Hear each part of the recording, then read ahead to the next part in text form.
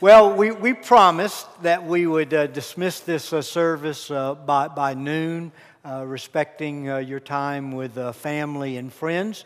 So I simply want to close the service with just a brief devotional.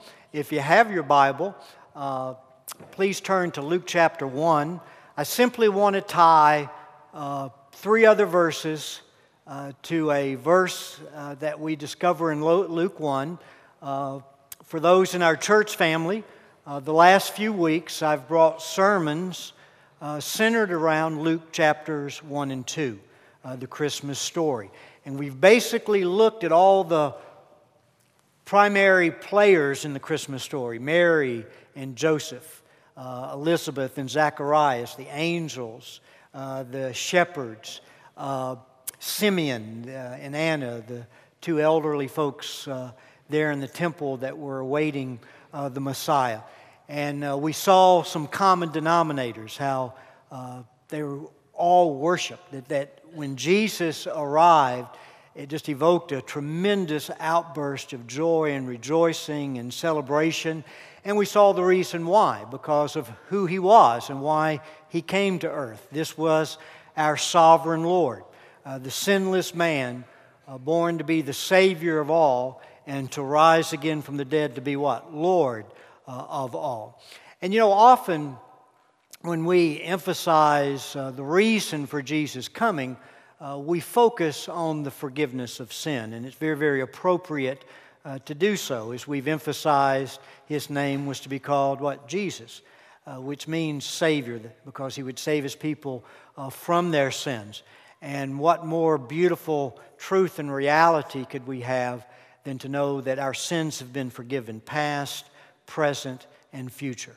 And that wonderful new covenant promise that He will remember them no more, in the sense that He will never remember them against us. That now that He's canceled out that sin debt, nothing can alter His disposition of love towards one of His children. He does love us with an eternal love. That will never fail us. Now, it's a love that can be tough when necessary.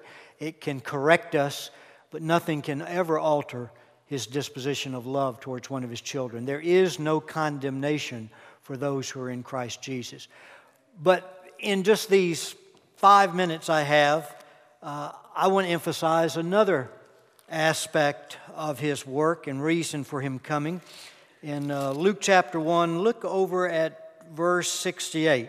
This is this great statement of praise that Zacharias made, the father of John the Baptist, related to the coming of Jesus. And in verse 68 he said, "Blessed be the Lord God of Israel, for He has visited us and accomplished," what's that next word? Redemption. He's accomplished redemption for His people. I just want to focus on a moment on His redeeming work. That word redemption simply means what? To buy back.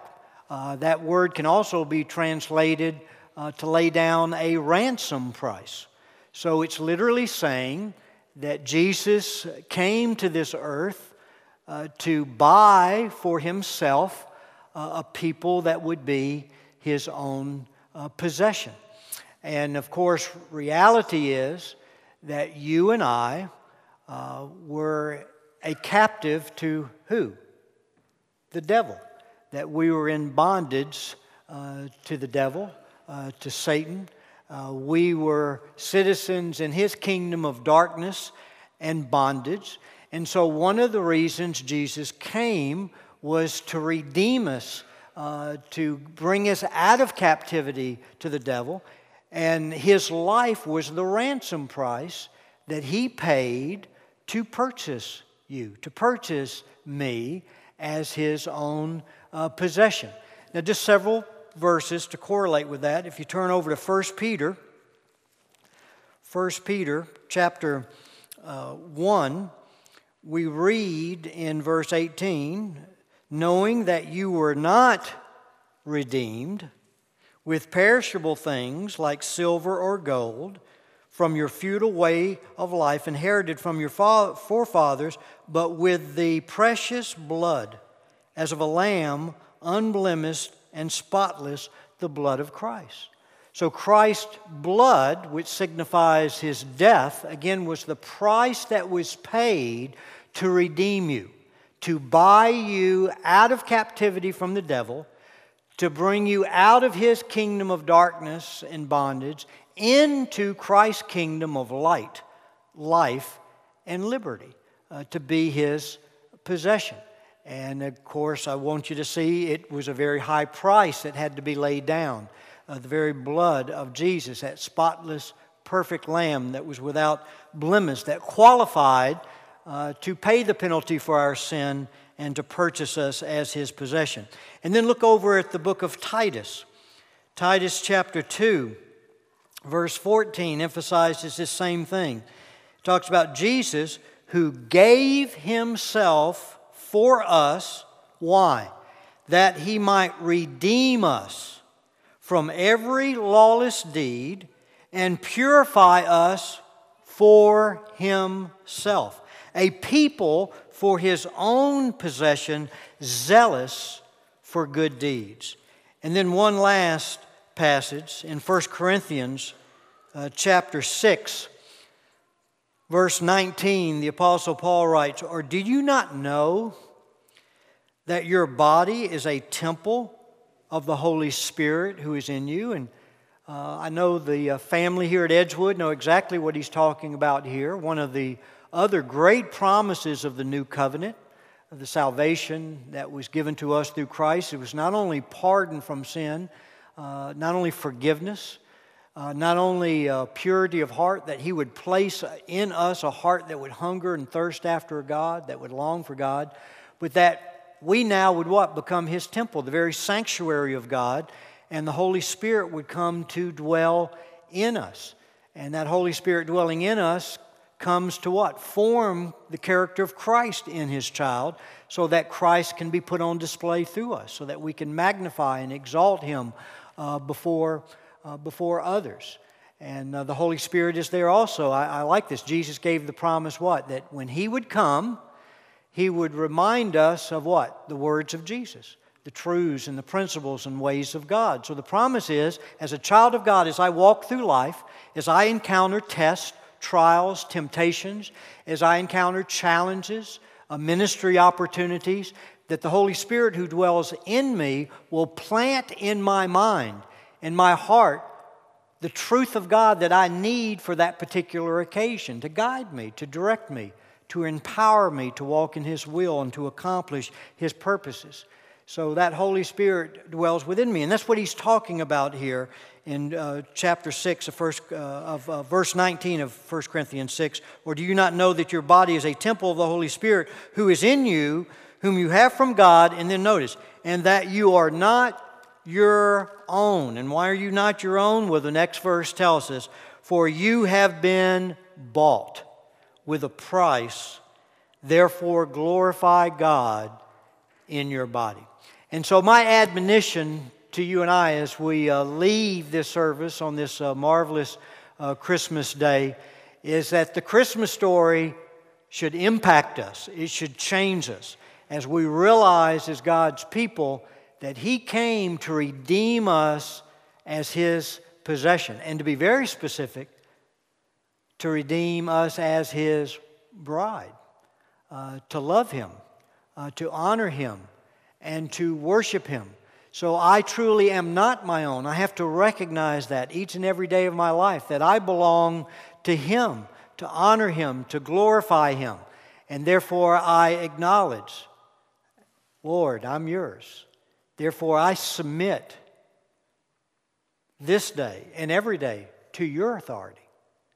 I exist not to get from you what I want, but to serve your agenda, to serve your purposes, to seek your approval. And so use me to bring you honor, to bring you glory. As Paul said in our study of the book of Philippians, where he said, this is my earnest hope and expectation, that I will not be put to shame in anything, but that Christ now as always would what? Be exalted in my body, whether by life or by death. For to me to live is Christ, and to die is gain.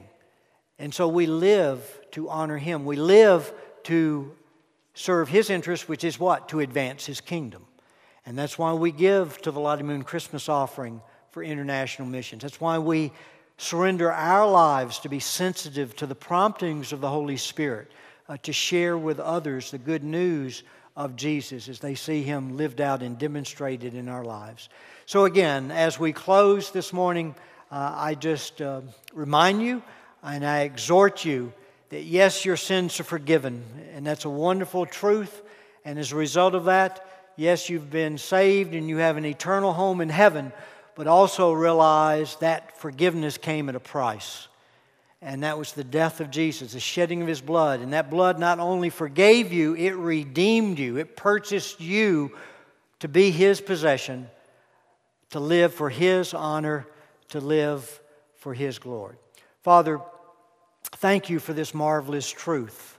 I think of that other passage in 2 Corinthians that says we are no longer to live for ourselves, but we're to live for Christ, the one who died on our behalf and then rose on our behalf. So Lord, we come to You this Christmas day as Your people, and I trust united with one heart. And Lord, we just simply acknowledge, yes, we are Your purchased possession, redeemed by the precious blood of the Lamb. And therefore, Lord, we do present to You our bodies, all that we are, all that we possess, our souls, our spirits, as living sacrifices. And we lay those sacrifices on the altar of the cross, acknowledging that the only reason You accept our sacrifices, the only reason You receive them as holy sacrifices, is because the blood of Jesus sanctified the cross, set it apart now to be an instrument to make holy all those who embrace it through faith in Jesus Christ.